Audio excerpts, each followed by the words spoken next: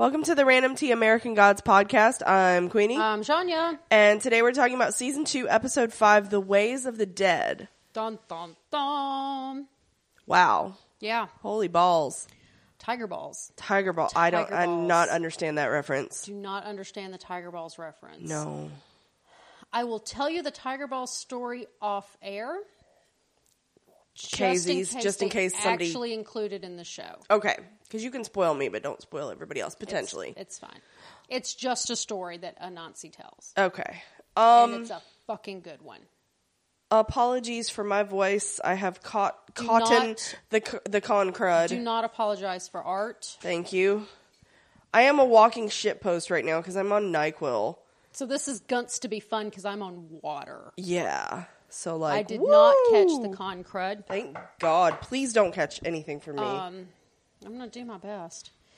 So we just got back from 221 BCon. Yeet. And so there's that. It was awesome. It was. It's always awesome. That's true. We played D&D. We did. We gunts to do it again. Yeah, we are. Yeah, we are. So yeah. Episode 2. No, season 2. I'm looking at the number 2. S2E5. S2E5. It was an episode. I wasn't Lola. Of course, she had to wait until we were recording to be like, I would like to loudly get water. She was thirsty. I didn't not like the episode. It just didn't blow me away. We got a little bit of Anansi's monologuing. Yeah, it felt more like, I don't know, because it absolutely was commentary, and I feel that it was good commentary, but also like kind of light on actual story. Yeah. But yet, I do feel like this made me uncomfortable, and it was supposed to. It was supposed to make people like you and I uncomfortable, right. And people like you and I being we white. We real white. Yeah. And we southern white girls. So, yep. Yeah. We'll get to that email later.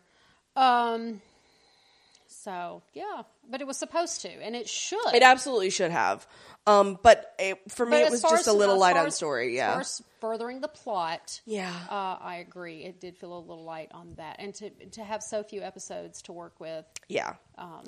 But I think it backed up the story of Baron Samedi a little bit. Yeah.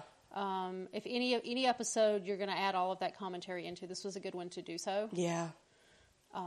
It felt like it came full circle. Mm-hmm. Mm-hmm. Because there's a lot of talk about death. So much.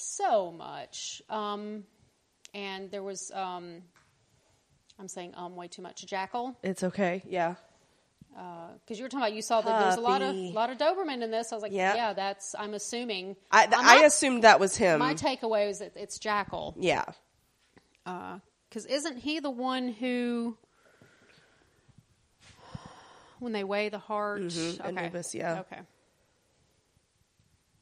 So, I thought so. Because I've been wondering where he was. Because we came back to Cairo, and I was like, all we've had is Jackal's Ibis, supposed to be here. Yeah. I miss them together. And they did actually finally mention him. Yes, they finally did. And I like the two of them together as actors. I do too. So you ready to get into writer, director, all that crap? Yeah, we've got emails from both last week and this week, but it's all kind of mixed up together, so we'll deal with that later. Okay. You're going to really like this director. Because a lot of that stuff does not coincide with this. The two episodes do not. Never the twain shall meet. Never the twain shall meet? Yeah, you know what I'm trying to say. Yeah. All right. Okay, do it. Sally Richardson Whitfield. Not only is it a woman of color, but it's Allison from Eureka. Who? She's the director. The director? Uh-huh. Allison. Uh-huh. As in the director of this Eureka, episode. Of the director of Eureka. No, the director of The Ways of But she was the director of... No, she was the character Allison in Eureka. Yes, Allison, who was the director. She was the wait. Hold on. I thought... Was she not the... Oh, you mean like director of the smart people. Of the episode, of the show, Why of the did building. I thought she was another sheriff or something. I've never watched it, so I don't know what's happening. I'm thinking the wrong character then. I don't know. I could be wrong. Who the fuck do I know? I've never watched it. You know who Allison is. Yes. Allison is, she was the head dude in charge of Okay. Eureka for a while. Okay. You met that director. We were having a who's on first conversation. Yeah, because apparently you've never watched Eureka, which kills me. Yeah. So yeah. It kills the man. It kills the man. So I was excited because This is our third female director in a Nice. row, woman of color, and it was written by a man of color, Rodney Barnes. Of course it was. So like, awesome. I feel like it wasn't white-splaining, where it was like, oh, hi, we're No. gonna talk about race from white people perspective, and it's like, Yeah. are you though? So yeah, this was good. Yeah, Orlando Jones would never let that happen. And that's Thank not- goodness, and I'm glad I want that. I mean, that's not to say that like white people can't write and direct this stuff, but also but like, they can't. well, and we've had that for years. Yeah, and We had it's- Spielberg doing Amistad. We had Well, like, yeah. So this is nice. I was very happy to see this because the thing is, we can't tell their stories, no, and nobody wants that from our perspective. So, so yeah. So we start off and wait, who was the writer? Rodney Barnes. Do we know him from anything else? He's done stuff.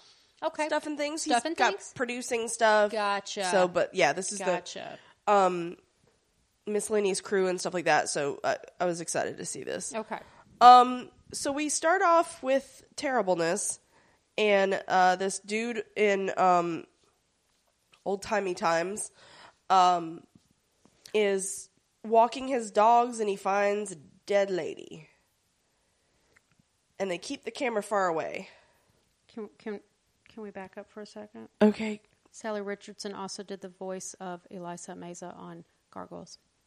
Shut the fuck up! Shut the fuck up! Which is how I learned how to say Anansi wrong. And it's Anansi. Oh, see, Yeah. we've just come full circle. That's- full she- fucking circle. She does the voice. Elisa Maza. I love her Elisa so Maza. much. Anyway, sorry, but that was really important. You had to That know was relevant to my interests. You got me, and I got you, babe. Yay! I got you, babe. Okay, so yeah, there's a walking the dog, and there's a woman lying dead there. Yeah. And then what happens? We see a lynching. And it is Yeah, bad and terrible. Yeah.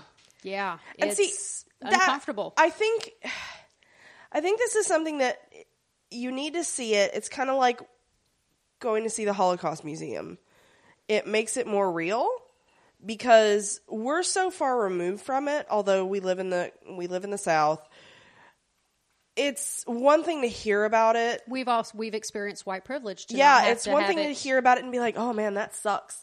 It's another thing to see it, and I know it's not experiencing it, but it just kind of takes you to another step of understanding. Going, holy fuck! It's like going to visit the Civil Rights Museum downtown. Yeah. It's not a pleasant day. No, it's not. And why they take schools on field trips there, and I'm like, oh, wow, have Klonopin when you get back. It's an experience. It is. But I mean, we'll never.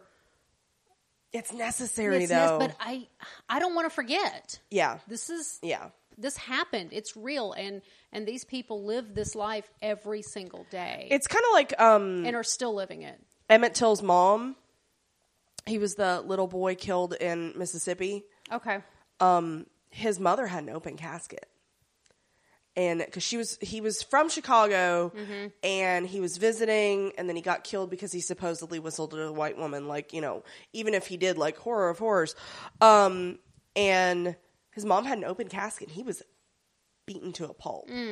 And when asked about it, she was like, "People need to see this. People need to know." And it was kind of a lightning rod, and of course, it didn't change everything overnight. But no, we need to look at uncomfortable things and think about why they make us uncomfortable. because we can't just ignore it. Yeah. In mine and yours daily lives, we can. I'm not saying we do. We can ignore it. Yeah. We have that privilege. Yes. To be able to ignore it. Yes. And To be like, I don't want to think about that today. no, and we can go out into public, and it's not something that we have to deal with day after day after day, or think about. But it's good to be reminded that it is still real. Yep. And it still happens, and that we should continue to do what we can to change that. Yeah. Have we Belabored it a enough? little bit? Because Just a this little whole bit. episode, we're It's just going to keep important, going. So yeah, it's really brutal. And it's not just a hanging. And there is a difference between a lynching and a hanging. Absolutely. It's two totally different things. A hanging is just hanging. a person is hanging. Mm-hmm. A lynching is very destruction. It's just destruction, and it's reveling in. Disrespectful is not the word I'm looking for. It's stronger than that. What's the word I'm looking for? It's defiling. Yeah, is that the word I'm looking for? It is. It's defiling a person. Yeah, it's reveling in their humanity. And you see, I'm not 100% sure if you see this or you see it more later. I think because we get it in and out through the whole episode. I think you just get flashes of it, but like the white people that are participating in this are reveling in it. Oh yeah, and he is drugged, he is shot, he's beaten. It's terrible. And so you see him fall to the ground, and he's shot repeatedly, and then Shadow wakes up, and with Bast nearby. And talk about uncomfortable. I know, right? Like, hey, cat, we fucked. And so Shadow sees himself in the mirror, and he gets this flash. In a towel. Yeah. Don't forget the towel. In the towel. Hey, boo. I know they just did that to show us the gunshot wounds, but thank you. But, we appreciate that. And so he, it's almost like, we know he's Will. He's Will later. He gets a flash of Will, and he sees his injuries, and he starts gunshot wounds. Yeah, he starts picking up the straight razor, and he's gonna put it to his throat. The razor's first, and then the razor's first, and then we see first, and then we see what he sees. Yeah, and like his head is on fire, and it's like crazy. Why is his head on fire? And he drops it just in time, but like then Will actually appears behind him and whispers "Memento Mori," which means what? Remember, you will die. Remember, you will die. We Good job. That one up. It's also the name of the gift shop to the Haunted Mansion in Disney World, which is Johnny's very specific kink. It's my brand. Yeah, as you drink from a Haunted Mansion tea mug thing. It holds liquid. I have tea. So that was. Woo! Started off with a bang. Yeah. It was just like, all right. And then we see Wednesday just pissing. Okay. On this plant. This baby tiny plant. So you and I have a problem with this plant. Yes. Because you want to assume it's the plant that the Infri... Infri? The Jinn. The Jinn? Infrit. Ifriti. Words I can't speak. Anyway, the Jinn received in the last episode, but he hasn't run into him yet. Yeah. So how could he have gotten it yet? Yeah, and then I'm like, okay, so my other question to you was, because he does call it Yggdrasil, so it is the world tree, and then I'm like, okay, but are there two tiny plant sprigs? Why are they both important? I'm so confused. Because he was in the handkerchief. Mm-hmm. But he hasn't run into the Jinn yet. We see them meet up later, and they obviously have, because that's when they give him Grimnir. Yeah, so I don't fucking know. Bad editing? I maybe the story's out of order. Maybe I don't know. Maybe they're showing it out of order because it goes back and. Because Wednesday leaves right after this conversation. Wednesday leaves to go meet with the Jinn to get Grimnir. So possibly at this point there are two plants hanging around. I don't know. Wait and see. Yeah. That plant is a plot. Device. It's a plot plant. Plot plant. Oh, honey, you love me. You're welcome. Just do not make me suspend friendship. 10 minutes. 10 seconds. Okay. So Wednesday pisses on it, and he pisses on a lot. We see a lot of it, and there's a lot of pissing going on, but no peen. Yeah. No peen. And Shadow's like, did you just do what I thought you did? And he was like, oh no. That is the world tree. Don't be disgusting. No, that's terrible. Like, Wednesday, you're such an asshole. He is. And he tells Shadow that he's got, like, shit to do. And when Shadow's like, where are we going? He's like, we're not going anywhere, boo. And he says that he could do well to stay with Ibis, and who can teach him the ways of the dead. Dun, dun, dun. And Ibis is like, well, people are dead more than they're alive, which he's not wrong. More as in longer. Yeah, longer. I'm like, you're right. And so Wednesday leaves, and Ibis asks Shadow if he's comfortable sleeping beneath the same roof. So Shadow slept here multiple nights, and we're just now asking this question. I think Ibis knows what the fuck is up. Just like after the Bast weird thing, he's like, sleep well. Yeah, and then I think Ibis is fucking with him. Well, and then Shadow comes back with as long as they stay dead. Mm-hmm. And it's like, oh, you mean like your wife didn't do? Or maybe it's only been 2 nights. I don't know. Doesn't matter. Still. I think you would have asked that the first day there. Yeah. So we go to Mad Sweeney. Oh, God. Who is so drunk. My poor tall baby. I took that to be a saint. Because he calls him Francie. So I took that to be St. Francis. I could be completely wrong. I mean, it's New Orleans. There's no telling which saint it is. It kind of looked a little Jesus-y. I mean, yeah. But he was wearing, like, it looked like Franciscan robes. And I almost could swear it had a tonsure. So do not even pretend to be Catholic or have ever been. So I don't know. I thought he had a tonsure. I could be wrong, though. But having lived there, it could be any variety of saints. Yeah. And so he passes out. Almost. Not quite full pass out. And Laura kicks him awake, and at first he's like, oh, yeah. Oh, Jude. Fuck, it's you. Jude. Calls her Jude. And he's like, fuck, it's you. And he's like, you look less dead. And she's like, yeah. Okay, don't do the whole I told you so thing. And of course he does do the told you so thing. Because and I will say, like, Wednesday didn't fucking lie. He never said he was fixing her completely. No. He just said he was going to recharge her battery. Correct. And he did. But it's all temporary. And so he tells her, like, basically he confirms that the further away from her he gets, the worse his luck is. And that he had a hell of a time getting here. And so... Because he stole the boat, which sank, and then he hitchhiked, so and like his face is bloody. Yeah. Him looking rough.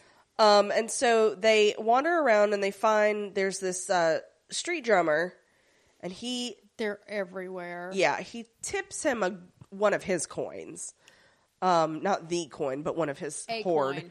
And they go into this club, and Maman Brigitte is how she's credited. She's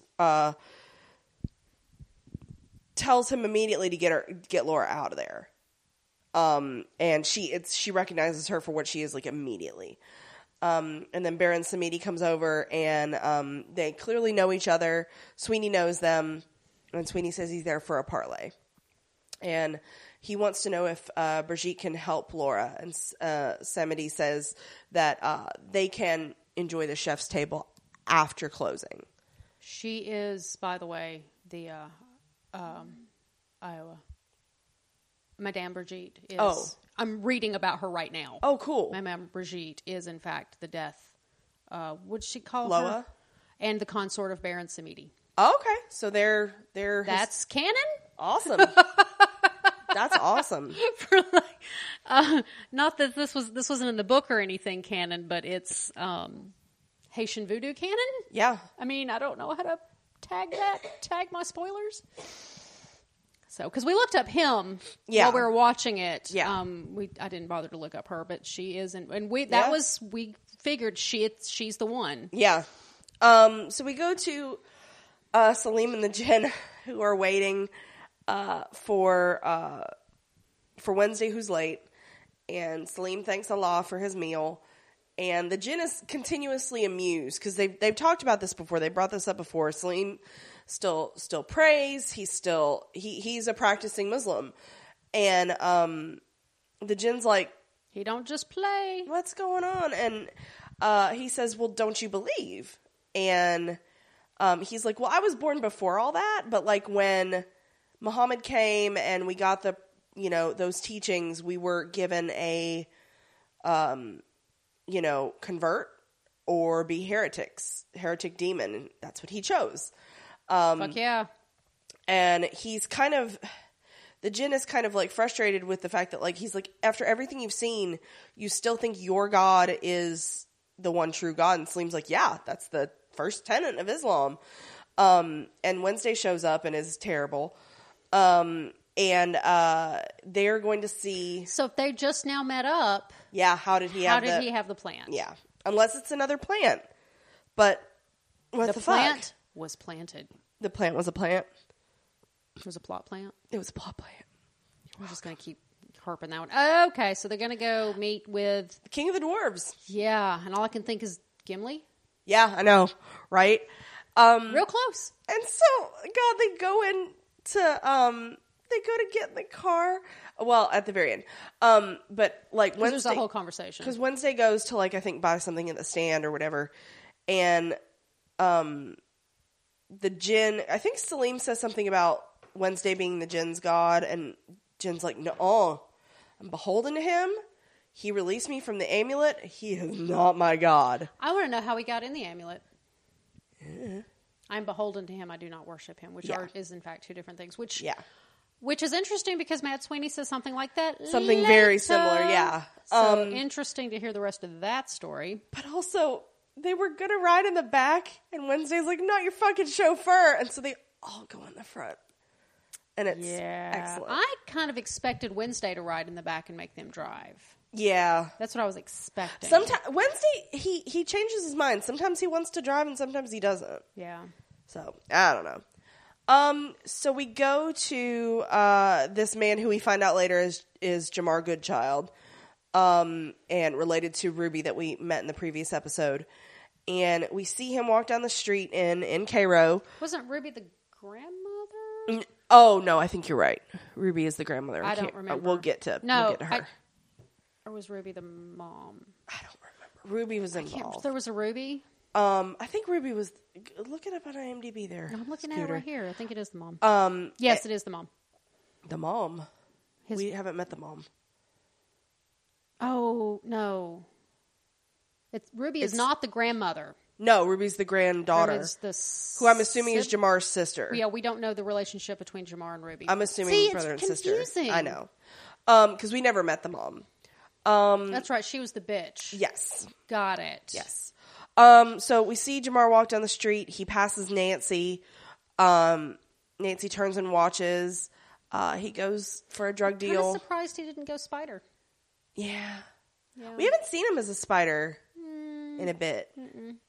So Jamar then goes and buys drugs, and he is immediately stopped by the police. You know how this is going to go down. Yeah. Immediately, you know what's going to happen. And so he, before they have a chance to take it from him, he swallows the baggie of drugs and just runs. And he's chased, and he turns down this alley, and he sees this flaming head on a post. And it shocks him enough, and he gets tackled by the cop, but the whole time, like, he's getting tackled down to the ground, and he's pointing at it, and he's looking at it. And, like, I don't know if it's almost in awe. Yeah, or shock, or... Yeah, he's just... Yeah. And then we see his body delivered to the funeral home. And we see that Ibis tells Shadow that he died of an opiate overdose. So I'm assuming what he swallowed was heroin?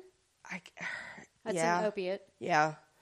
But his wounds are posthumous. That's a trend among men of color in Cairo. It's and Shadow mentions that the wounds that Jamar has are the same. Yeah, he said I had those same wounds. And Ibis is like, "Oh, you've been visited by Will." He said that he has They're kind of not clear because Shadow immediately is like, is it like a ghost? And he doesn't, like all the fucking gods, he doesn't answer anything straight. And he says that basically it's Will's death that brought things in Cairo to a boil. So... And that's not a good thing. William Froggy James? Yep. Was a former laborer in Cairo, Illinois. Oh, so that's a true story? James was lynched and mutilated on November 11th, 1909. Holy which was the picture. Holy shit. The picture he hands Shadow. Yeah, so that's a real... 1909. Oh, my God. It was a mob made up of townspeople after James was charged with the murder of 24-year-old shop clerk Mary Peely denied his due process. Shocker. So. And that's the thing, convicted, like, okay, by who? Because it's kind of like Ibis mentions they crossed in the street, therefore, of course, he murdered her. Yeah, they just passed in the street. That's, yeah. Yeah. So the anti-lynching legislation, because I'm going to educate people now. The Illinois State Legislature, I'm reading straight from Wikipedia, implemented a series of anti-lynching laws to curb the racial tensions that have been brewing throughout the state. In 1901 alone, there were 135 lynchings. And Illinois is not in the South. No. For anybody that thinks it's just the South. No. People were shitty everywhere. We were shittier in the South, but, you know. Yeah. The anti-lynching bureaus formed to assemble political capital to pass anti-lynching laws, while anti-lynching proponents met considerable resistance. Civil rights leader in Chicago, such as Ida B. Wells, gained significant ground in the drafting of anti-lynching laws, and so on and so forth. So the fact that we had to have anti-lynching laws when we had anti-murder laws already, I mean, yeah, just is insane to me. But you know, so yeah, he was a real person. Oh wow, God, that's because they kept referring to him as Froggy. Froggy, yeah, man. So that really happened. Jesus, this could not get any worse. No, wow. So we flash back to Will walking down the street, and he crosses paths with Laura, or the actress known as. The actress, yeah. I mean, we've seen her play roles in the past before. Yes. And also, I think this is tying in with Shadow's narrative. Yes. Which is a black man married to a white woman. Mm-hmm. So, yeah. Which, interestingly enough, and this is something that was brought up in pre-production of season 1, Shadow is never actually described in the books. Yeah. In the books, he is neither a white man or a black man. Yeah. So they've chosen to take it in this direction, and I think that is brilliant. Yeah. Because they're doing a lot with it. Yeah, they are. And so we see flashes again of the woman turning up dead, the lynching, the whole thing. But and I didn't take it as this until Shadow actually said, why did he curse his own people? But the memento mori was a curse. Yeah. Okay. I see what you're saying. Yeah. Remember, you will die too. Yeah. And so we go to the present, and Laura is watching Mad Sweeney drink because they have to wait until, close. Closing time. And I got distinct, proprietary vibes from her. I don't like that. Oh, yeah. Well, that's my asshole. Well, you can only lay claim to one, Laura. I know. Mm-hmm. God. So we go to Wednesday really quick. I really don't like her. I don't like her as a person, but I like her as a character. Well, yeah, Wednesday's a terrible person. Yeah. He's a great character. Exactly. I hate him. He's great. Yeah. So we go to Wednesday, speaking of, who's driving to Alvis, who's the king of the dwarves. Yay, dwarves. And Gimli. He's talking to Salim again, and it's just, he's doing a damn pledge drive for Banter. Oh, Wednesday, yeah, he's doing he wants Salim as a worshiper. He's recruiting hard. And Wednesday starts talking about the monotheists and you guys have taken too big a piece of the pie. And he's like, if you ever want to expand your pantheon, I'm right here. And it's he's doing the hard sell. It's really dumb and cute. And so we go back to the funeral home, and the Reverend is there that we heard Ruby talk about last week. Yes. The one that gave her grandmother so much comfort. And he is trying to talk her out of leaving. Yeah. And Bilquis comes in and says, oh, yeah, you shouldn't leave with me. Da-da-da-da-da. But she says that but Ruby says, no, the streets will come after me now that I'm alone. Okay, now I will admit, as a white woman, at the beginning of this conversation, I didn't understand what she meant by the streets will get me. By the end of this conversation, I was like, oh. Yeah. Oh. That's what you mean. Oh, yeah. Yeah. And so she basically calls him out. She's like, God didn't help. You said things would get better. And she sees Cairo now as hell. It's not her home. And so he talks about freedom and how, he even brings up Dr. King's name. Yeah, and he all talks this about the freedom movement, and he's like, back in the past, we used to use funerals to organize. They were a way, because in a lot of places, Black people weren't even allowed to encourage to come together as a group, because that was seen as scary. Mm-hmm. So funerals were, I guess, publicly acceptable gathering places. You keep them separated to keep them from rising Yeah. up. So funerals were used, I believe, in that way for them to gather together. Yeah. You're right. God, people were shitty. So we go back to People Wednesday. still are shitty. I mean, they still are, but That's yeah. the entire commentary of this. So we go to Wednesday, and they meet with Alvis, and he tells him no immediately. Because he walks, no. And Salim compliments him, and he says, "You're very tall for a dwarf." And he says, "Yeah, I'm the tallest in America, and that makes me king." And Wednesday tries to tempt him with Gungnir, and Alvis is like he It's pretty. gets sparkle eyes for it, and he's like, but he tells him no again. He's like, I'm not part of your war. And we see this over and over and over again with gods not wanting to choose a side. And Wednesday lays on the charm. You know, you're the greatest craftsman. I need you. And he's like, okay, this does need maintenance. But he's like, this is rune work, and you need Dvalin for that.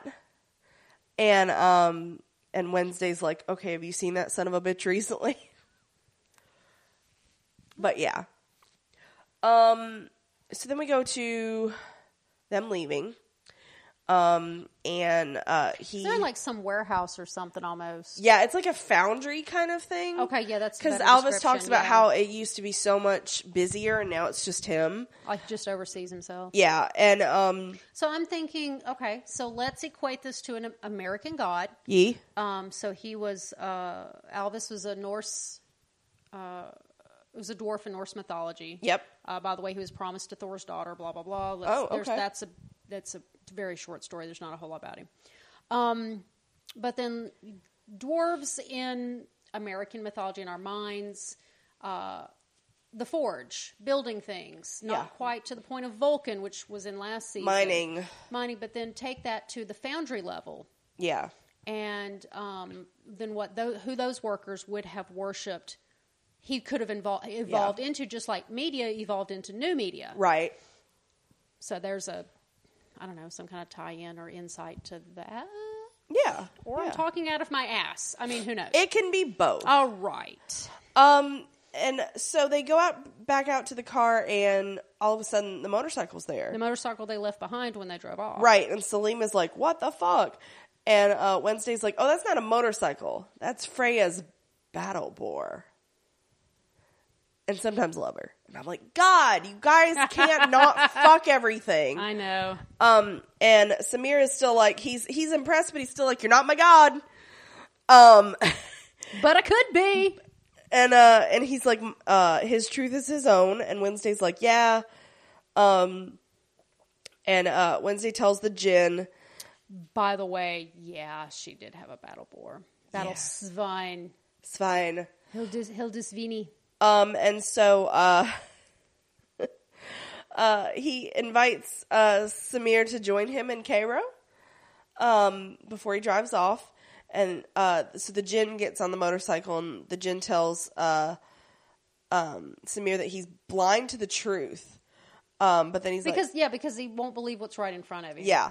Because that's the whole thing, is he keeps getting confronted with all these other gods, but Samir keeps, holding true to, no, Allah is the one true God. Never have a relationship like I do with him and da da da and so like I get the impression that Samir's like, okay, is this the breaking point? But the djinn's like, hop on, boo. Don't you want to go? He's like, yeah. It's really cute. It's cute. So yeah. So we go back to New Orleans, and they have made Laura food, and actually Matt Sweeney too, he's eating, and he's like, oh my God, you're still such a really good cook. And Brigitte says that, oh man, you don't smell great. And so she gives her a drink, and Laura immediately pukes up some maggots. And she's like, that actually helped. Oh, no, that feels good. I feel better. And so she eats, and she's like, holy shit, I can taste this. And Brigitte blows cigar smoke in her face. And really sensually. yeah, like because everything about that whole thing is weird and sensual and scary. Because Baron says they always miss the taste, and Yeah. Brigitte says, "Oh, Nope. sometimes it's the touch." And she It's so And Laura, sensual. and you see like the hairs on her arm go up, and like she's just about as close to human as she can get at this point. And Sweeney's like, stop it. And he starts to basically make the deal. Yeah, he's like, this is a favor for me, not for me, her. not for her. I want my coin back, so I can send her back to her husband. And Brigitte's like, okay. And she looks at her, and immediately she's like, you keep chasing after what you can't have. And Sweeney again pulls it back and says, this is a favor to me. Do we have a compact? And Smitty's like, okay, we can make a trade. She needs to give me truth. That's what he trades in. And I'll give her what she wants. And he's like, do we have a deal? And Laura's like, yeah. And this is where TV's different from real life, because it would have been like, I have 400 questions. And so Brigitte leads Sweeney away and says they're not needed for this part, and he goes with her. Of course he does. So yeah. So before we continue, I wanted to remind people how they can like send us feedback and stuff. They can. Yell about this stuff. Yell. Yeah. They can email us at randomtpodcast@gmail.com. Or on Twitter at randomtcasts. Or on Tumblr at randomtpodcast.tumblr.com. Or on Facebook at facebook.com/randomtpodcasts. Yes. But truth be known, we don't really use Tumblr a whole lot anymore. Not for and messaging. messages get eaten up there. But we have a presence if you cross-post to there. care about that sort of thing. Or you can also just go to our website, randomtpodcast.com. You can... the whole shebang. all of that's all there. of But you can also find all of our podcasts on the website, because Agents of S.H.I.E.L.D. starts May 10th. 10th? I thought it was the 11th, but it's 10th. May 10th. So that's going to pick That's like up... a month. It picks up right when this ends. Yes. Thank God we get a little bit of A breather. We're not doing two. A breather. Also, Stranger Things is coming back this summer. Yes, July 4th. Cannot wait to do We that. will be doing it 1 week at a time. Yes. Because we don't hate ourselves. Yeah, we can't do it all at one time. So, And what we try to do, just in case you're excited about it, is what we try to do is we try to watch them one at a time. Mm-hmm. Because we find if we cast after we've seen them all, we let shit slip. yeah. So yeah. Also, Sharp Objects is still on the docket. I promise. Yes, it is. One of the major stressors in my life is coming to a close. Yay. Hopefully within the next, and close, literally. I see what you did there. See what I did there, did you? So once that goes away, then my time will open up a little bit. Yeah. So then Sharp Objects Yes. will come around. If you haven't listened to it yet, our Captain Marvel podcast is just over 3 hours long. Not as long as, actually the longest has been... Was it Black Panther? No, it wasn't Black Panther. It was the Infinity War bullshit. Oh, nice. Because everybody was like, ah! People had feelings, man. Yeah. People had feelings. I'm going to bet Endgame's going to beat it. I would think so, too. I wonder if we There's might a even lot have of to shit. do a part 1 and a part 2. We might have to, because those files get real big. Yeah.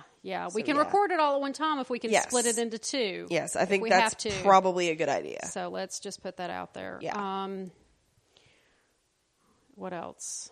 Um, if you would like to support Random Tea Podcasts, there are 2 different ways that you can do that now. You can go straight to our website, and there's this little black button that says "Throw Money at Us," which is literally self-explanatory. just, you click on it, and you go through, and you throw money at us. They can be sweaty ones. We don't care. Yeah. We take stripper sweaty ones. Yeah. Also, you can go to Ko-fi, which is KO-FI. Yeah. / Random Tea Podcast, or you can just do a search for Random Tea Podcast, and there you're buying us a cup of coffee. It's like $3. Yeah. And every little bit helps. It's awesome.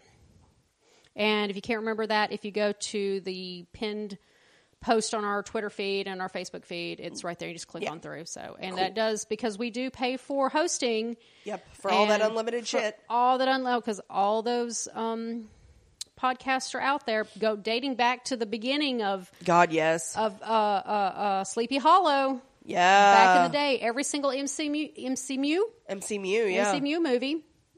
They're all, every single one of them, they're out there because we're caught up on those. Yeah. So yeah, check that out. It's not free for us to host, so we do appreciate all the help we can get, and that is coming up soon for us to renew. I think in June. Yeah, our annual shit. Yeah. So cool. Any other housekeeping? Mm-mm. Okay, so back to the recap. Dun, dun, dun. So Shadow is talking to Ibis, and he basically is like, "Why does Will curse his own people?" Which is not something that I got when I watched it first. Mm-hmm. I didn't take it as that it was specifically to his people. But and so Ibis says that when you're told how shit you are over and over and over again, and he watched his people watch this lynching happen to him, it kind of turns... Allowing it to happen, yeah. Yeah, it turns ugly. But you and I were both like, haha, like they could have done anything about it. If they even tried, they would have been... They would have been right there with him. Right. So, like, I mean, I get that, but also, like, Jesus, your people couldn't do anything either, just like you couldn't. And he asks Shadow who taught black people to hate themselves. Who derives power from... Who holds the power in that equation? And, of course, this is when Mr. Nancy arrives. Of course he does. And he tells Shadow, once again, you're asking the wrong fucking questions. As he do. And Shadow's just constantly like, what the fuck? Why do you keep... are you constantly trying to piss me off? And Shadow storms out, tells a room full of gods to...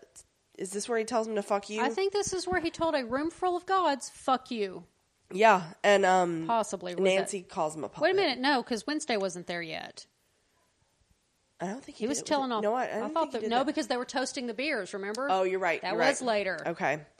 But Nancy thinks he's just a puppet, which he kind of is. And so Shadow gets pissed off and he takes the hearse, apparently like you do. I don't know that he took the hearse. I got the impression that the hearse took him. I mean, maybe. He didn't. He seemed awfully surprised that he was suddenly in the hearse. Like, what the fuck? Yeah, because he punches the steering wheel like, what the fuck is happening? Yeah. So we go back to Nancy and Ibis talking, and Nancy calls him out. He does. You bear responsibility because you profit off this, basically. As an undertaker, yeah. Yeah, the black bodies coming through the door benefited you.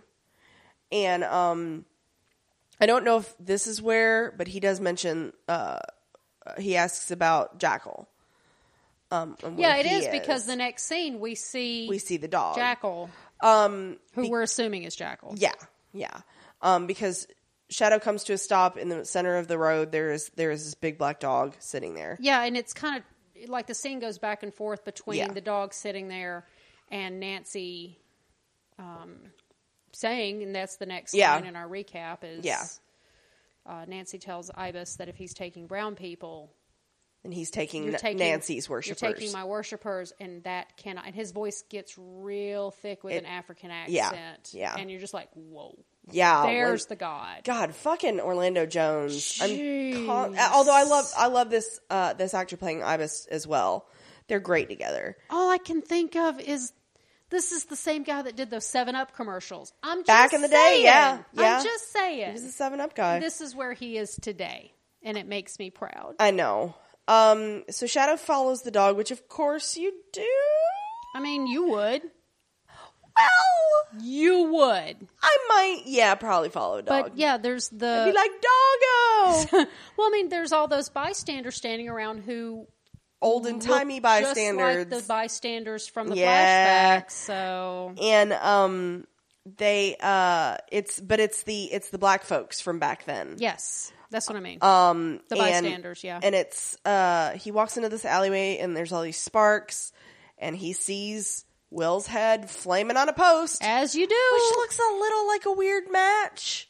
Like, I don't know. It was visually really weird. Because Ibis at one point says he is beheaded, but we don't actually see that, thank God. Well, okay, so it's, what really confused me is they talk about they beheaded him, and then they drug him, and then they show him being drugged by the neck behind the wagon, and I'm like, this isn't necessarily an order, is it? Yeah. Again, they've got their storytelling confused with their visuals. Yeah, yeah.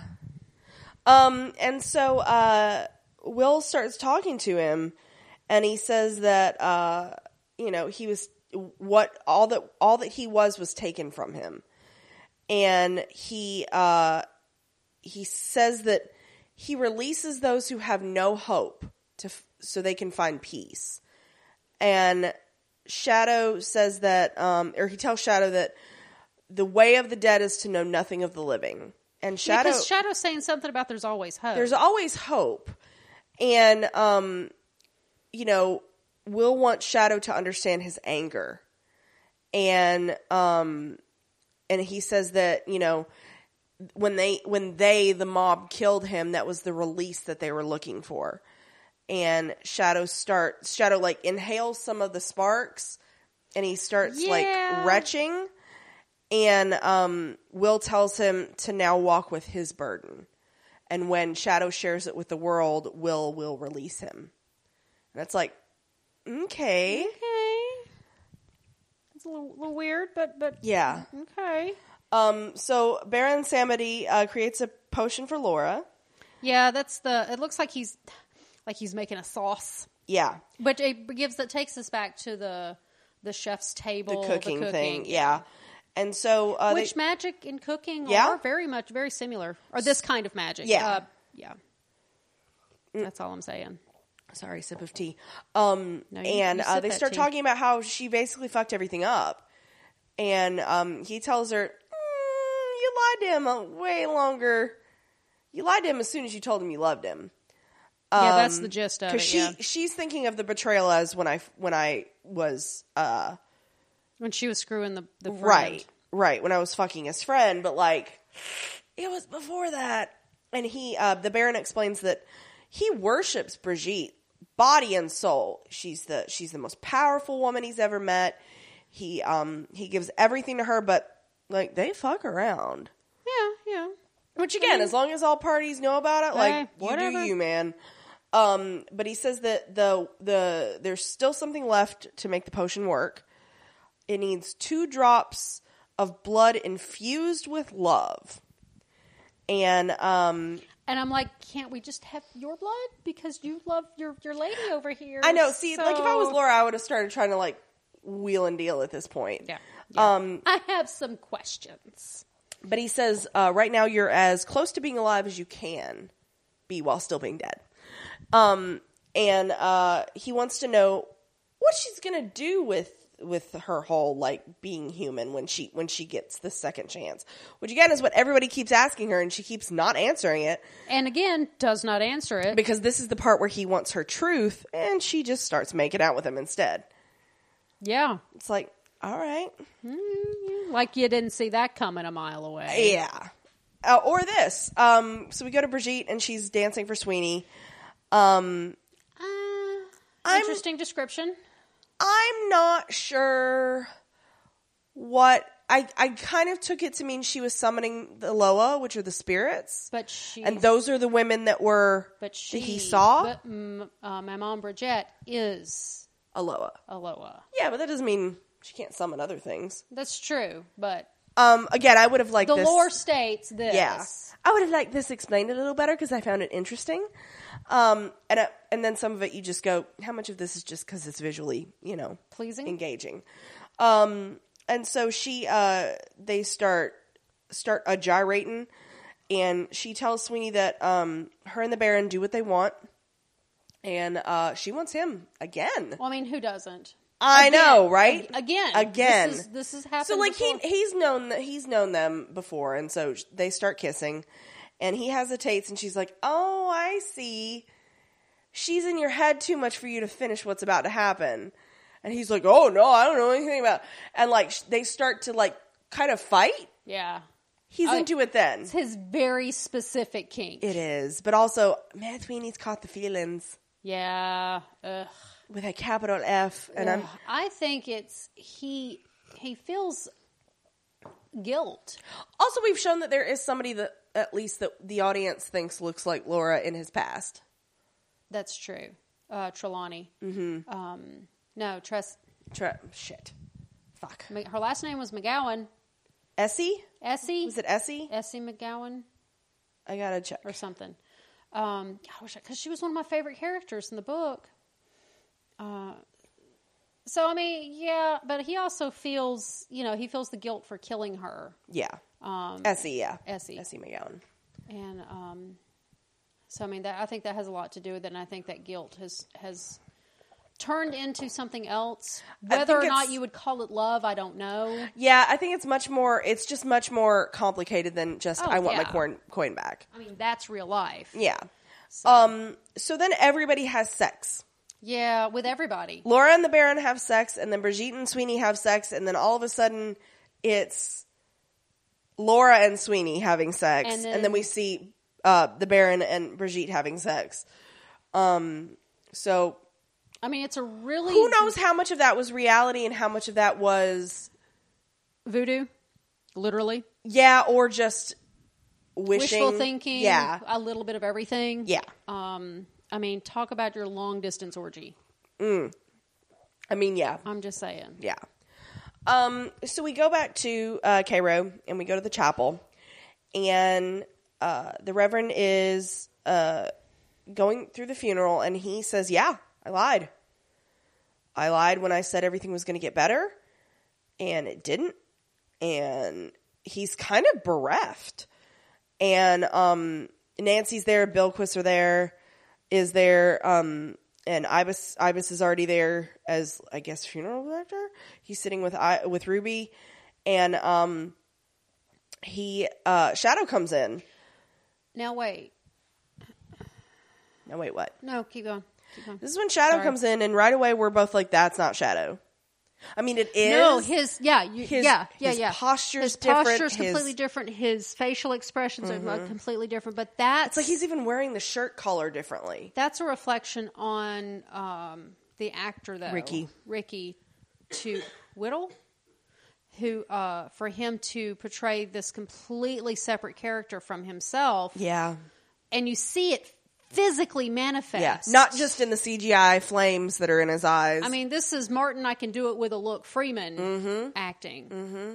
God, even the collar sat differently on him. Yeah, it was the hands behind the back. Hands behind back. Which we learned from Asylum Sherlock Holmes. You put the hands behind the back. Posture. Changes your entire posture and your stance and how you walk. Yeah. Oh, I wonder if that's where he learned it from. I'm sure that's totally absolutely correct. The Asylum School of Acting. And so he starts speaking clearly as Will. It's like the voices are overlaid. It's kind of creepy. And he says that, he starts talking and he says that, the world makes no, or this is when Hutchins says the world makes no sense. And of course that gets an amen from Nancy. And Hutchins tells everybody to leave though. And he gets on his knees in front of Ruby and he tells her if she can find somewhere where their people aren't persecuted, basically, to come back and tell him. And it was just like, shit. Man, that just gives me chills. Yeah. Because that's where it was like, this is where the story being told in this episode has come full circle. Yeah. It happened in the past, and it continues to happen today, and it's not any different. And here's how it's the same. Yeah. Because of the death of Will James back in 1909, you equate that to the death of Jamar in present day. Nothing has changed. Nothing has changed. Nothing has changed for these people. Yeah. And so this is when Shadow comes up and speaks, talks about how people worship death in the Middle Ages. He now welcomes death. He's learned about the power of death. And he says, memento mori. And as soon as he says that, Will leaves him. Yeah. As soon as you've spoken my word. Immediately, you see Shadow be like, the fuck just happened? You see the entire character go from Will to Shadow in just a look. And it's this... Okay, I've complained a bit about Shadow seeming at times a very two-dimensional character. That is obviously not the actor. No, not at all. It's the character. Yeah. But the character is the audience proxy in the show. Yeah. So, but that this just right here was dicey. it just blew me away how easily he merged with facial expressions. And it wasn't just that they overlaid the voices in post-production. It was the face. It was the cadence. It was wow. It was a lot. So apparently Wednesday's come back. And again, completely affable, completely like, he white peopled that shit like nothing's wrong. Everything's fine. We're friends. I have black god friends. It's fine. My God. And so they're, God. I mean, like Wednesday would be the That's guy the to be like, worst. he would. Just, okay, but for the record, that is the worst That is thing the you worst can thing. Don't ever never, be like, ever say that. I'm not racist. I have black friends. You are showing your white ass privilege. And I mean white ass. Anytime you say I'm not racist, but. Anything before the word but is a lie. Yeah, well, yeah. And then after it is just like, God help you. But yeah, so Wednesday to me is that guy that would be like, no, I have black friends. Mr. Nancy, We're right fine. Here. Yeah, he absolutely. And Nancy's like, bitch, we ain't friends. And so. We're friends. Yeah, we're friends. And so they're having a beer and.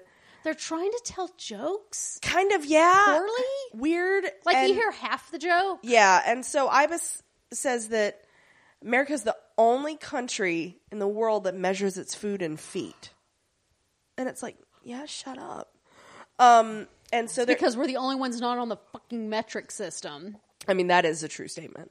And so Shadow comes in and he is like fucking done.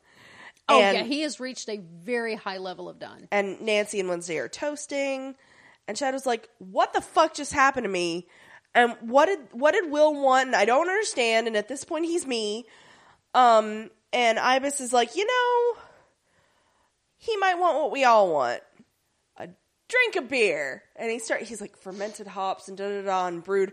And the gods go to clink their bottles together and drink. And Shadow goes, fuck you, and walks out. That's the fuck you to a room full of gods. And I was just like, I mean, I feel that, like, down in my soul. I would have been the same if I had that shit day. And we see, we pan over to the, to Yggdrasil. It's growing. Again, I'm still very confused about the plot plan. Yeah, the plot plan. So we go, and the sun is coming up in New Orleans, and Laura wakes up topless. As you do. And she hastily gets dressed, and she finds the bottle on the counter. Nobody else until Sweeney comes in. And he's like, oh, they're gone. And Laura's going to leave. She wants to get away. And he's like, no, where are you going? We have a deal. Your life for my coin. And she's like, I'm sorry, you didn't get my life back. And she's like, this is all fucking Wednesday. This is all his fault. You end up you kill him when he says, you fuck me when he says. And Sweeney's like, you idiot, they're Death Loa. Samedi and Brigitte are Death Loa. And he only serves Wednesday because he owes him. It's not for any other reason.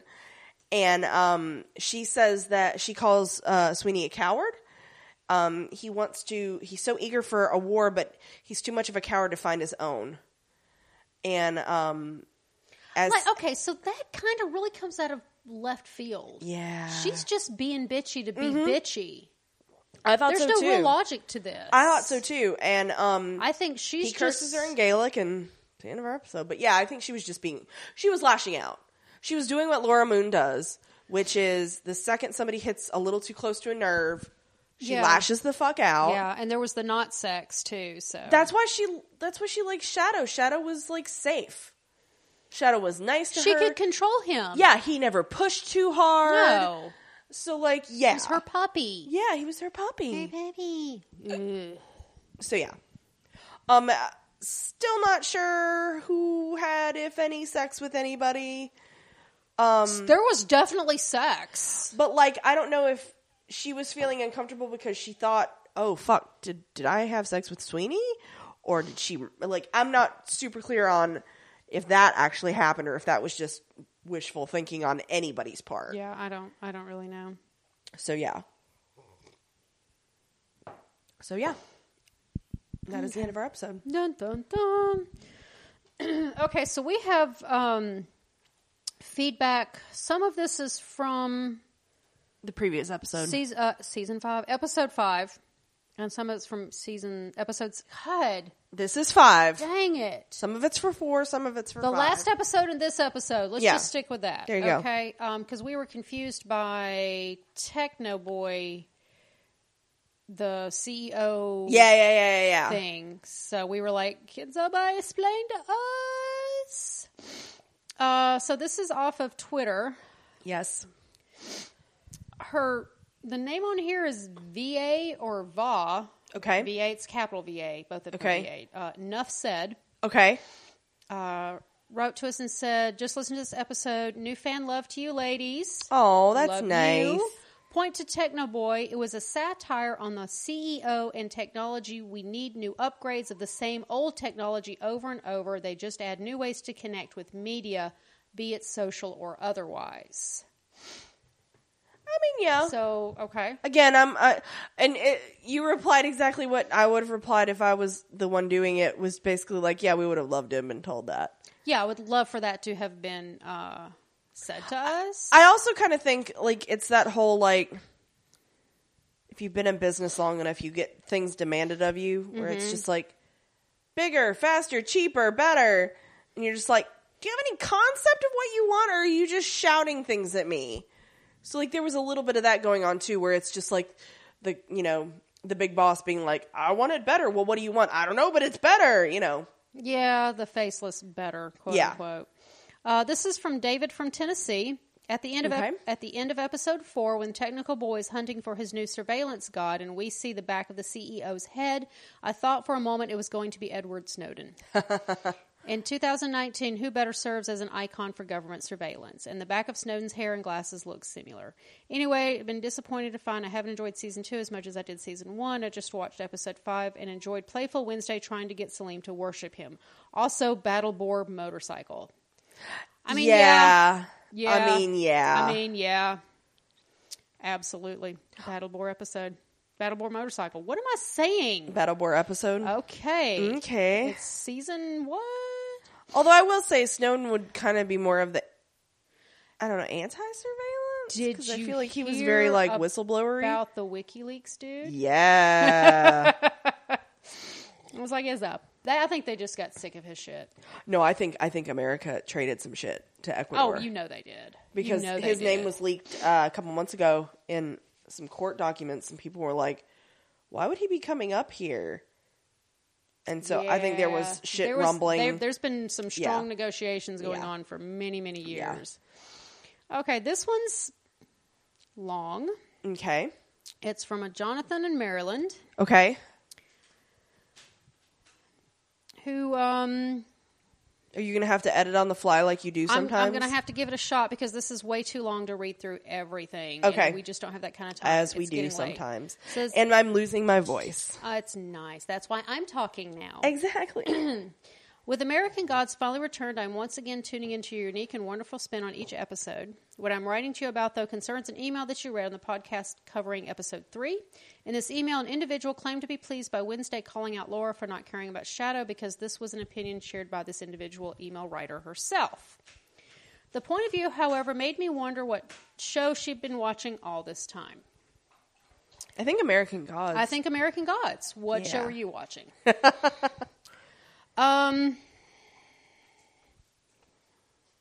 So I'm going to continue. Okay. Laura has numerous faults and has done awful things.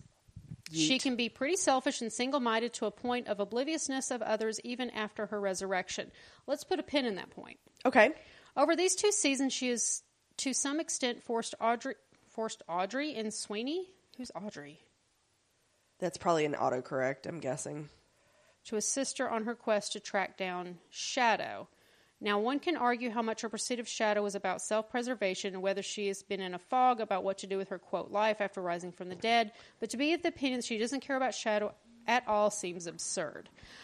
I feel like the idea that she cares about Shadow at all to be somewhat absurd. I think she likes the idea of Shadow.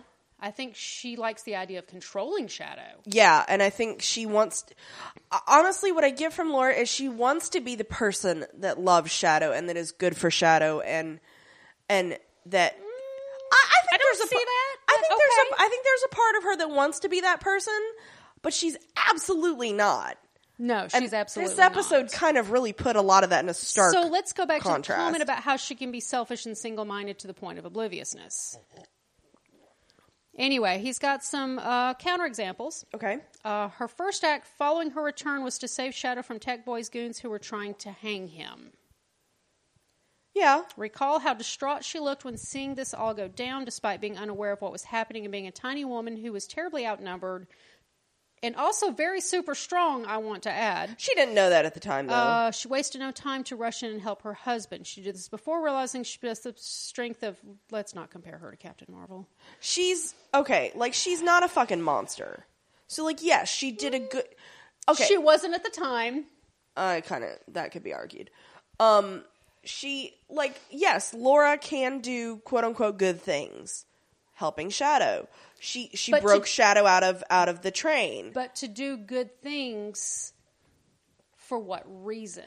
That's true. It doesn't make her a good person. No, you can do good things to other people in order to indebt them to yourself. Yeah. And that is not doing good things for the right if the reason. good Because place I was married to that person. And if The Good Place has taught us anything that Johnny has not watched and doesn't know what I'm talking about, None. Intentions count.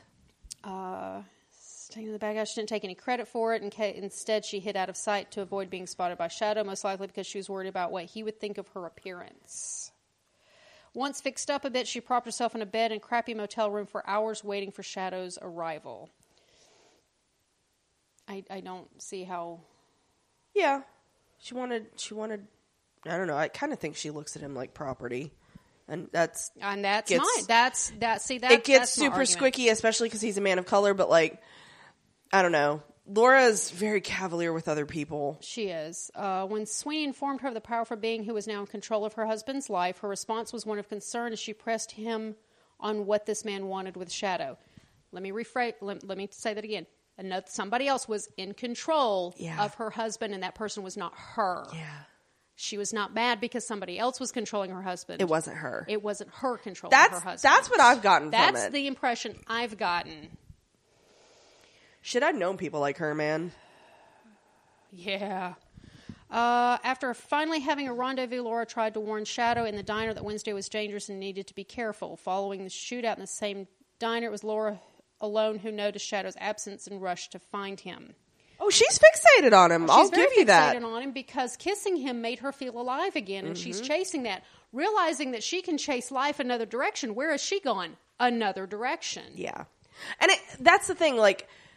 Wednesday's an asshole too, so don't, like, I'm not putting Wednesday on a pedestal, but he called her ass out on it, and she didn't like that, and it wasn't because, it was because it was a very uncomfortable truth.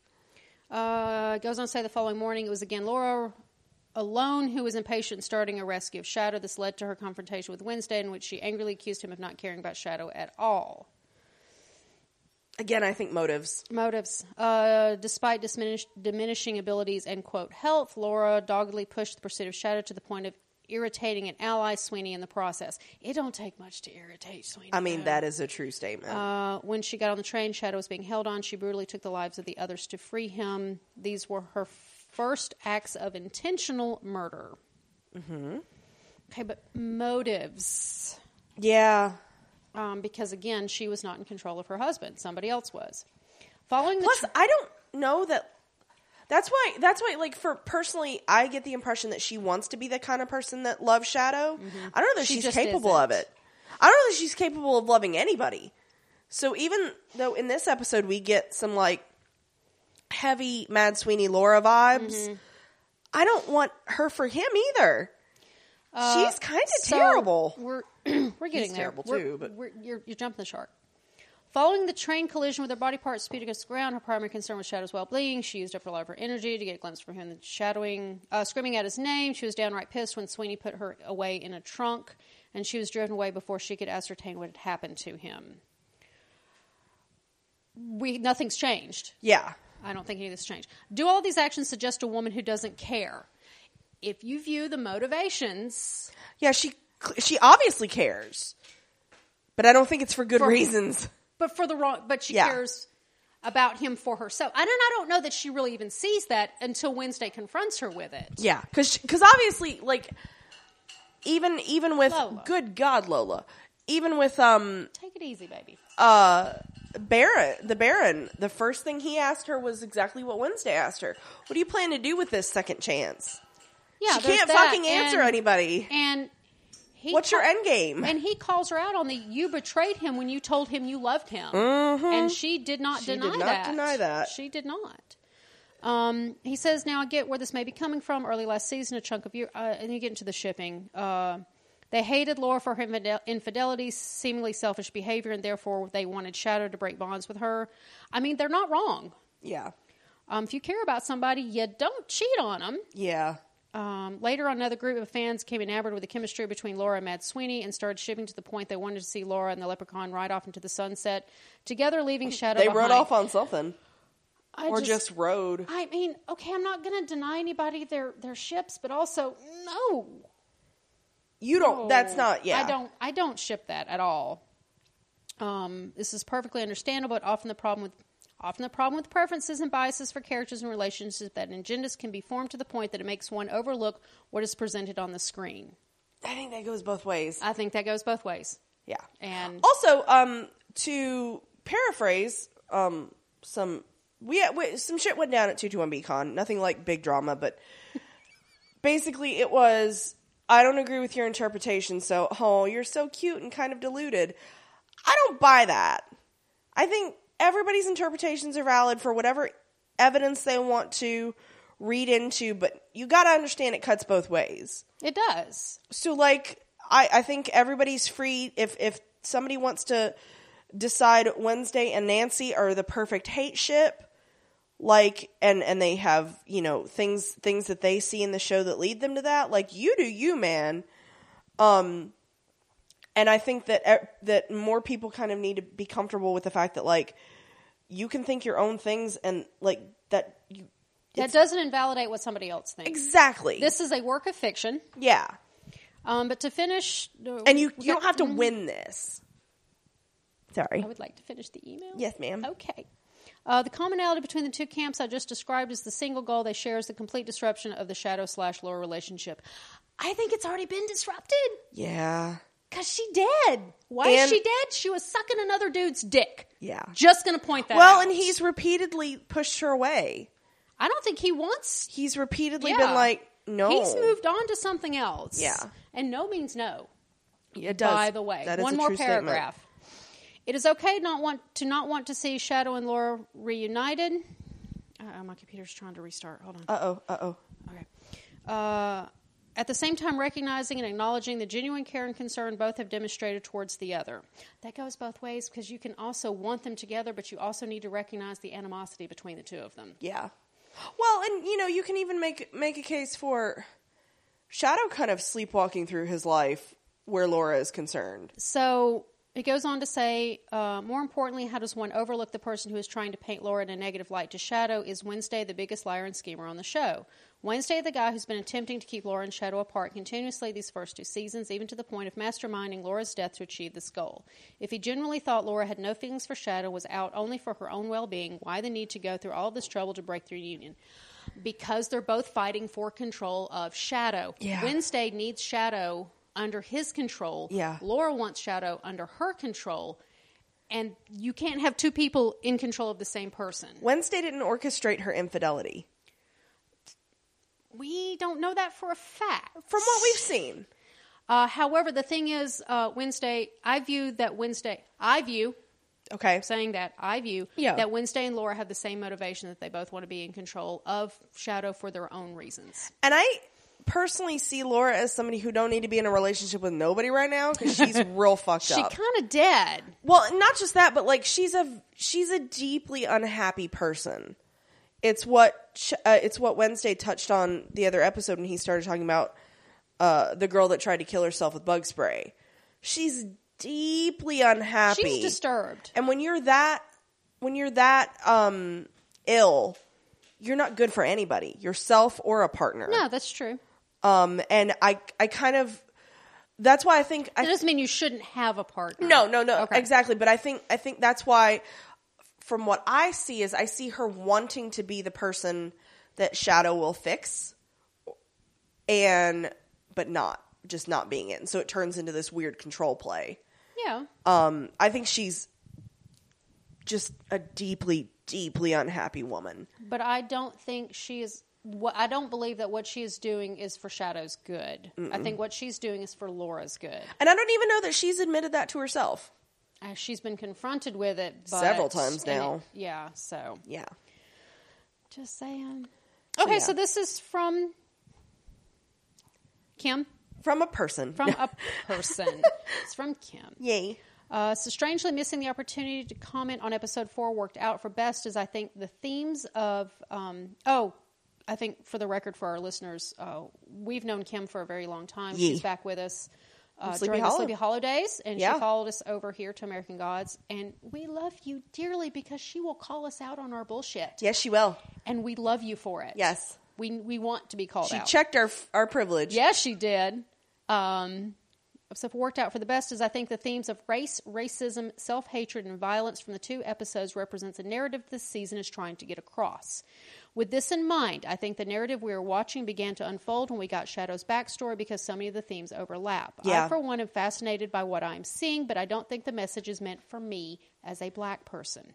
I am the choir, hence the black church and preacher calling amen. Rather, I think the story being unraveled is for white viewers, which makes me curious as to the thoughts you ladies have on what is being presented. Side note, I love the Captain Marvel podcast and cannot wait for Endgame. Oh, good. We hope to hear from you. Yes. For Endgame.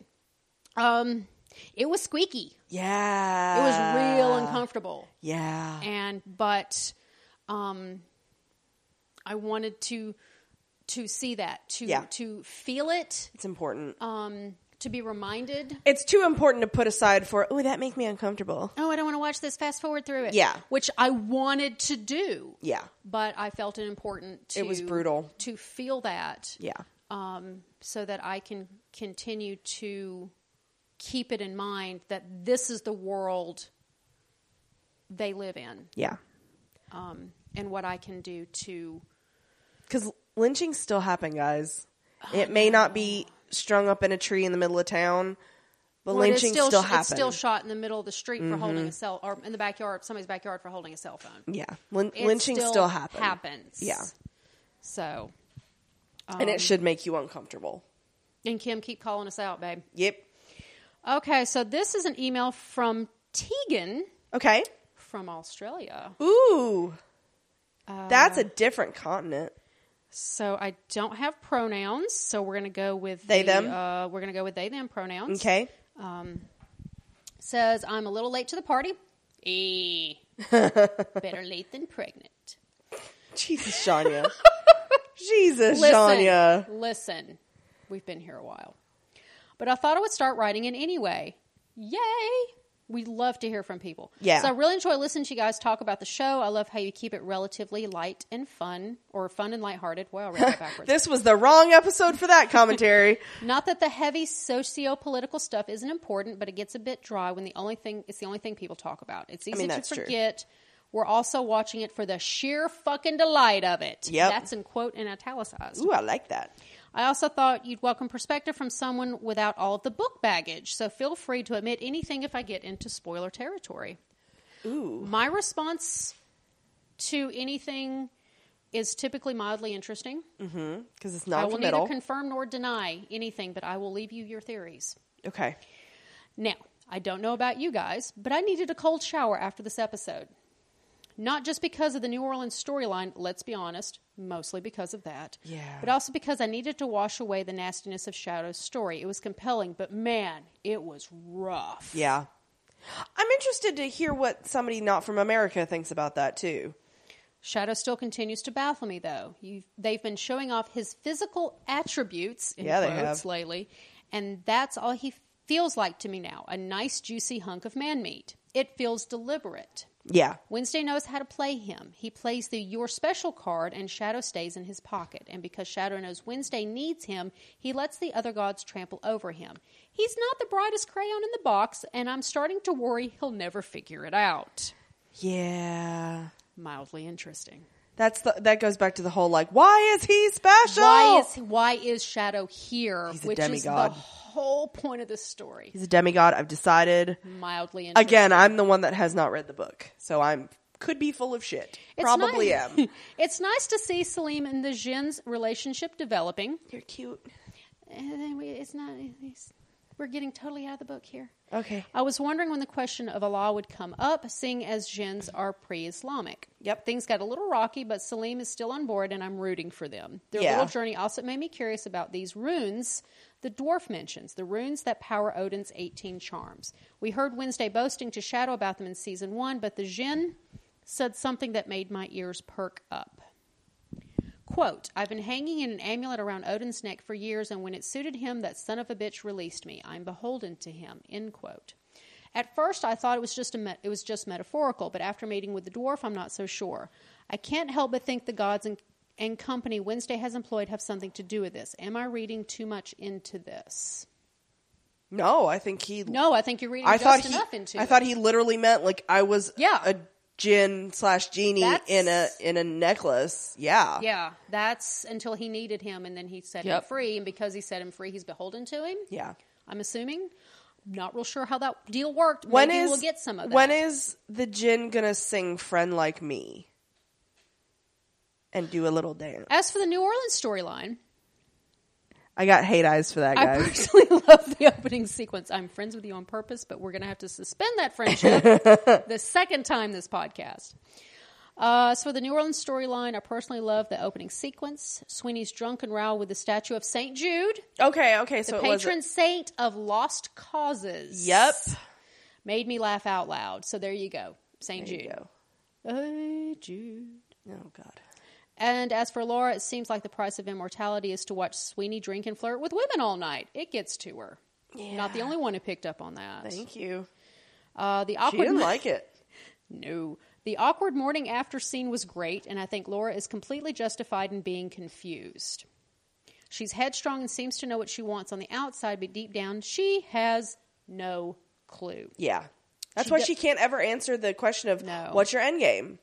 She doesn't know what to believe in or who, least of all herself. Naturally, this translates to anger, and she's spent enough time with Wednesday to know it's possible everything is all part of a grand scheme. But the possibility that Sweeney is also in on it genuinely hurts her. But her little speech to him about finding his own war has me worried. Sweeney's going to take that to heart, and while it might be the kick in the butt he needs to take action, I'd rather he didn't for selfish reasons. Samesies. We've seen clips there is a battle of some sort. And it looks like an old-timey battle. He looks like a pick. Kilts and shit. He's in the blue. Yep. He looks like a pick. Yep. You remember you familiar Picks with the picks? yeah. Mm-hmm. Yeah, okay. It also looks a little Braveheart. Yeah. Anyway. He's shirtless, I think, too, which is really... Man meat. Hero tall. Okay, so we saw titties. We saw a lot of titties. We saw a lot of titties in the episodes, but no peen. Yeah. Continue the double standard. I know. Yeah. I know, and it just... Game of Thrones, at least we got some... Not much, but not we've enough. gotten some. Not enough to match the... Yeah. The women. But yeah. Come on, guys. Equality. Anyway, ends with, I hope you guys enjoyed the episode. I can't wait for next week. Well, I hope next week you write to us again. Yay. Because that was some very interesting insights there. Yes. Okay. This one is from Michael, who is finally caught up. Yeah. Proud of you. Is this the one we can't read? No, we can read this one. Okay. This one's for episodes 2 through 5. Oh, okay. Okay. Says, aloha, ladies. Yay. Aloha. I'm so far behind life and cons. Michael does the con circuit out there. Yee. Obviously, he's from Hawaii. BT dubs. We understand, Michael. It's totally cool. I went to one and it kicked my ass. Yeah, we went to just the one and it killed us, so we totally get it. So Michael is a book reader. Yes. And in the past, he's voiced how he is having a problem reconciling the show with the book, and I totally get that. So he says, trying to catch up, still having a hard time with how different the show is from the book, because it's a lot different. Yeah. Baggage is a horrible thing. There are some things that I'm liking, though. I'm still into the Mad Sweeney / Dead Wife Roadshow, or I was until that one night in New Orleans. Yeah, now it's just awkward. I don't think I wanted the relationship to go there, but okay. Any scene with Orlando Jones, he seems like he's having a ball with the role, and I'm on board for an Anansi Boys spinoff. Yeah, they've been talking about it. I want to read that book, too, but I don't want to get it confused with American Gods. Yeah. Although they're not supposed to be related. Yeah. The racial spin they've put on the war between the old gods and the new gods does add an interesting layer to it. I'm still having trouble with the whole art house, he said in quotes, film of the cinematography. Yeah. Especially since it's not consistent. Feels like they have two directors of photography and they want to shoot two very different shows. Yeah, it's like you'll get just show, fancy stuff, show, Yeah. fancy stuff. And he's right. I kind of think it's on purpose, though.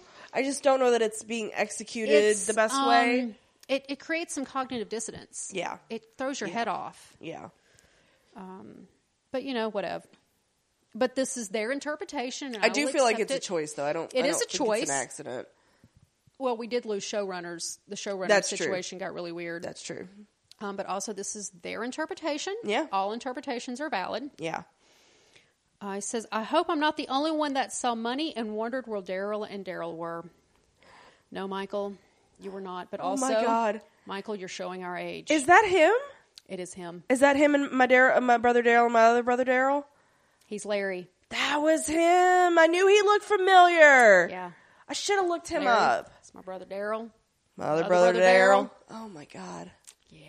I checked. Okay. I checked. When I read this, I was like, it wasn't it? That's why he looks so damn familiar. Yeah. But only your older listeners will even understand that reference. That's the Bob Newhart show. Yes. I knew the show. Yeah. This is anyway going to watch 6 and 7 this week and catch up on your cast. Sorry to be the laggard. Michael, you lag all you want. But also, how did you get copies of screeners, buddy? Like, I don't know how he did that. because he's seen 6 and 7 now. He sent us feedback on 6 and 7, and we started reading. Go, oh no, don't look at that. That is a different. Because we thought maybe you got your episode numbers mixed up. Because I was confused. How you get screeners, boy?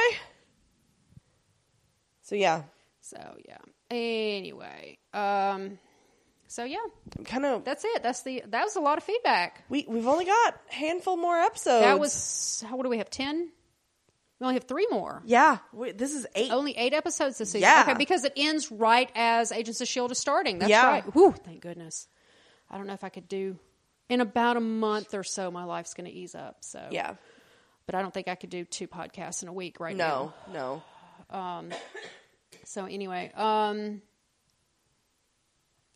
So yeah, I'm gonna stop. They've got a lot to. They got some explaining to do. Yeah, because they keep feeling like we're building and we're not getting.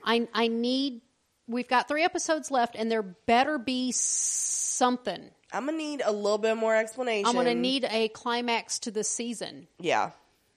What are we? I'm trying to figure out, what are we building up to this season? Yeah.